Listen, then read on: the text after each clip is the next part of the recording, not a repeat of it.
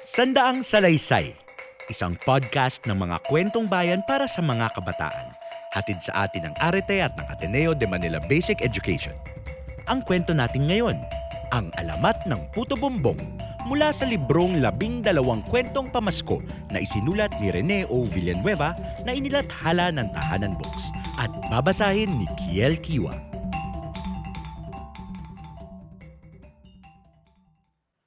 Alamat ng Puto Bumbong, isang kwentong pamasko. Mamerta. Kilala siya sa pangalang iyon.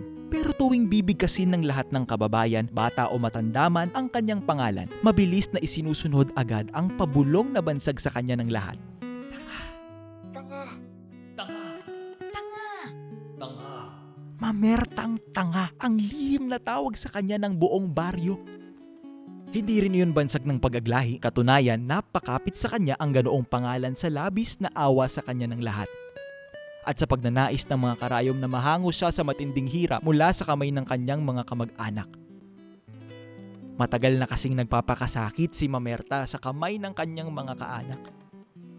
Sa pool ng maulila siya sa magulang at kupkupin ng lolo't lola sa ama, halos si Mamerta ang nagtaguyod, nagpapakain at kung ano-ano pa sa mga kaanak na nakikipisan sa tahanan ng kanyang abuelo.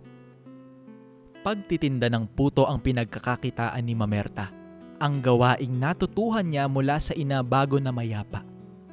Sa pagtitinda ng puto, naitawid niya sa gutom lahat ng kaanak. Naibsan lamang ang bigat ng kanyang responsibilidad ng sunod-sunod na pumanaw ang kanyang mga kupkup na sa kabutihang palad ay pawang mahina ang resistensya sa hika. Sunod-sunod na natigok ang kanyang matatandang tiyo, tiya, pamangkin, pinsan, pati ang pinakamamahal niyang lolo at lola. Pagkaraan ng suson-susong pagluluksa, nailibing din ni Mamerta ang kahuli-hulihang pabigat na kadugo. Habang tinatabunan ng lupa ang kabaong ng kanyang pangwakas na pagpapakasakit, mahabang buntong hininga ang hinugot ni Mamerta mula sa kanyang dibdib. Tanda ng paglaya at simula ng bagong yugto ng kanyang buhay.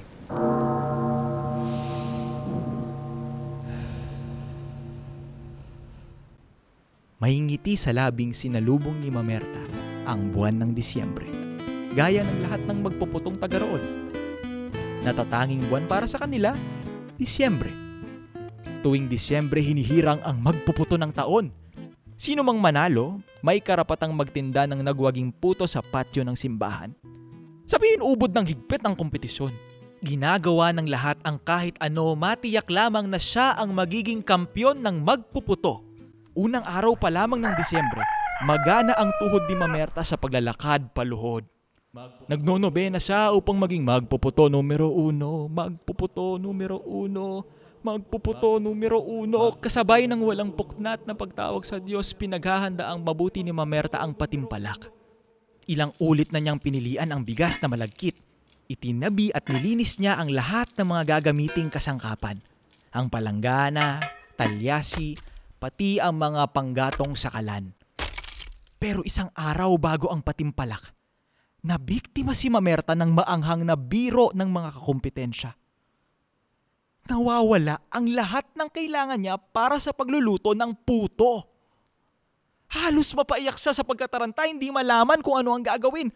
Tulirong-tuliro si Mamerta nang masalubong ang isang batang nakapelos sa ibaba ng hagdan. Natitiyak niya ngayon lamang niya nakita ang batang iyon. Alam niyang hindi taga roon ang paslit. Paano'y halos dilaw ang kulay ng buhok at mga sul-nga-sul ang dalawang mata? Bago pa makapag-isip ng mabuti, tinanong siya ng bata kung ano ang nangyari. Nang ipagtapat ni Mamerta ang problema, gumiti lamang ang totoy at sinabing, gumawa ka na lang ng paraan. Hindi matiyak ni Mamerta kung dahil sa sinabi ng bata o dahil sa mahigpit na kagustuhan niyang lumahok sa timpalak. Kaya pinilit niya ang sarili na huwag mataranta upang makapag-isip ng nararapat gawin habang palapit ng palapit ang oras ng paligsahan. Ano ang gagamitin niyang bigas? At naalala niyang may naitabi siyang pirurutong mula sa nakaraang ani. Iyon ang bigas na kulay ube, hindi ginagamit sa paggawa ng puto. Bahala na, sabi ni Mamerta sa sarili. Dahil sa pagkukumahog, kailangan niyang maging mapangahas. Ang pirurotong ay hinaluan niya ng malagkit at sa halip na gilingin ng husto, bahagya lamang niyang dinurog ang mga butil sa gilingang bato. Ang sunod na problema, saan lulutuin ang puto? Nakita niya ang bata habang tuwang-tuwang nagpapaputok ng kanyang kawayan sa bakuran.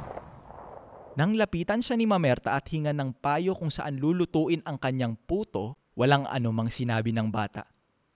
Subukan mo sa bumbong. At naaalala ni Mamerta ang kwento ng kanyang ama. Noong araw daw bago pa dumating ang mga santo at kura, bumbong na kawayan ang gamit sa pagsasaing. Dali-daling nagpunta sa kawayanan si Mamerta. Pumili siya ng maliit na bumbong na pagsasaingan ng puto. Binutasan niya ang bumbong, tapos ay dumulog sa mga latero. Nakiusap na igawa siya ng saingang angkop na salangan ng mga bumbong. Hindi nagtagal ang mga latero sa paggawa ng isang pambihirang saingan para sa bumbong na kawayan. Ngunit nang maluto ang sinaing, ang problema ni Mamerta ay paano itataktak ang kanyang bagong hangong puto. Kinindatan si Mamerta ng bata, saka iniabot sa kanya ang isang piraso ng kinayas na kawayan. Sundutin mo na lang sa butas, sabi ng bata. At sinundot niya ni Mamerta ang puto na dumausdos mula sa kawayang bumbong at lumatag sa dahon ng saging na kanina pa niya isinalab sa apoy. Pero halos manlata si Mamerta nang tikman niya ang kanyang putong hindi mukhang puto. Saksakan ng tabang. Napaigok si Mamerta. Naisip niyang magkudkod ng niyog at ibudbud iyon sa ibabaw ng puto niyang walang kalasa-lasa at pagkaraay budburan ng kaunting asukal. Mugto pa ang mata ni Mamerta nang ipahayag ng kura ang mga nagwagi sa timpalak. Wala siyang kapag-apag-asang manalo. Matay man niyang tingnan ang kanyang inilahok na puto, malayong malayo ang anyo at lasa niyon sa lahat ng kalaban. Ang nanalo ay ang puto ni Mamerta! Napalundag sa tuwa ang ulila. Napahiyaw sa saya ang lahat. Mabilis na hinanap ni Mamerta ang batang nakapelos para pasalamatan pero hindi niya nakita ang paslit sa karamihan ng mga kanayong nagkagulo sa pagtikim sa kanyang pambihirang puto. Unang misa ng simbang gabi. Handang-handa na si Mamerta sa patio ng simbahan sa pondahang inilaan sa kanya ng kura para doon iluto at itinda ang hinihintay ng lahat.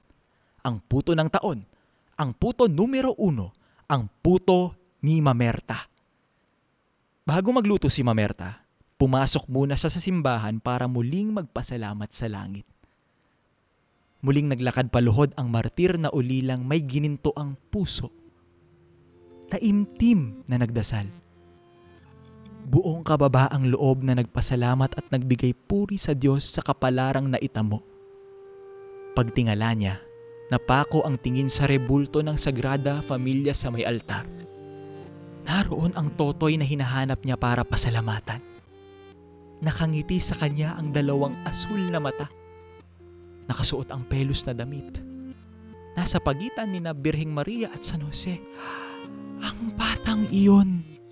Iyon ang batang tumulong sa kanya na maimbento ang puto na kilala ngayon ng lahat bilang puto bumbong.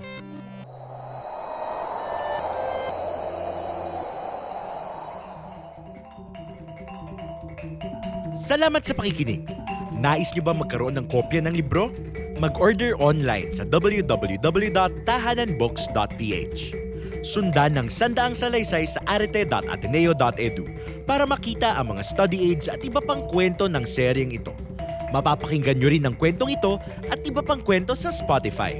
Hanggang sa susunod na kwento. Maligayang Pasko at masaganang bagong taon. Ingat!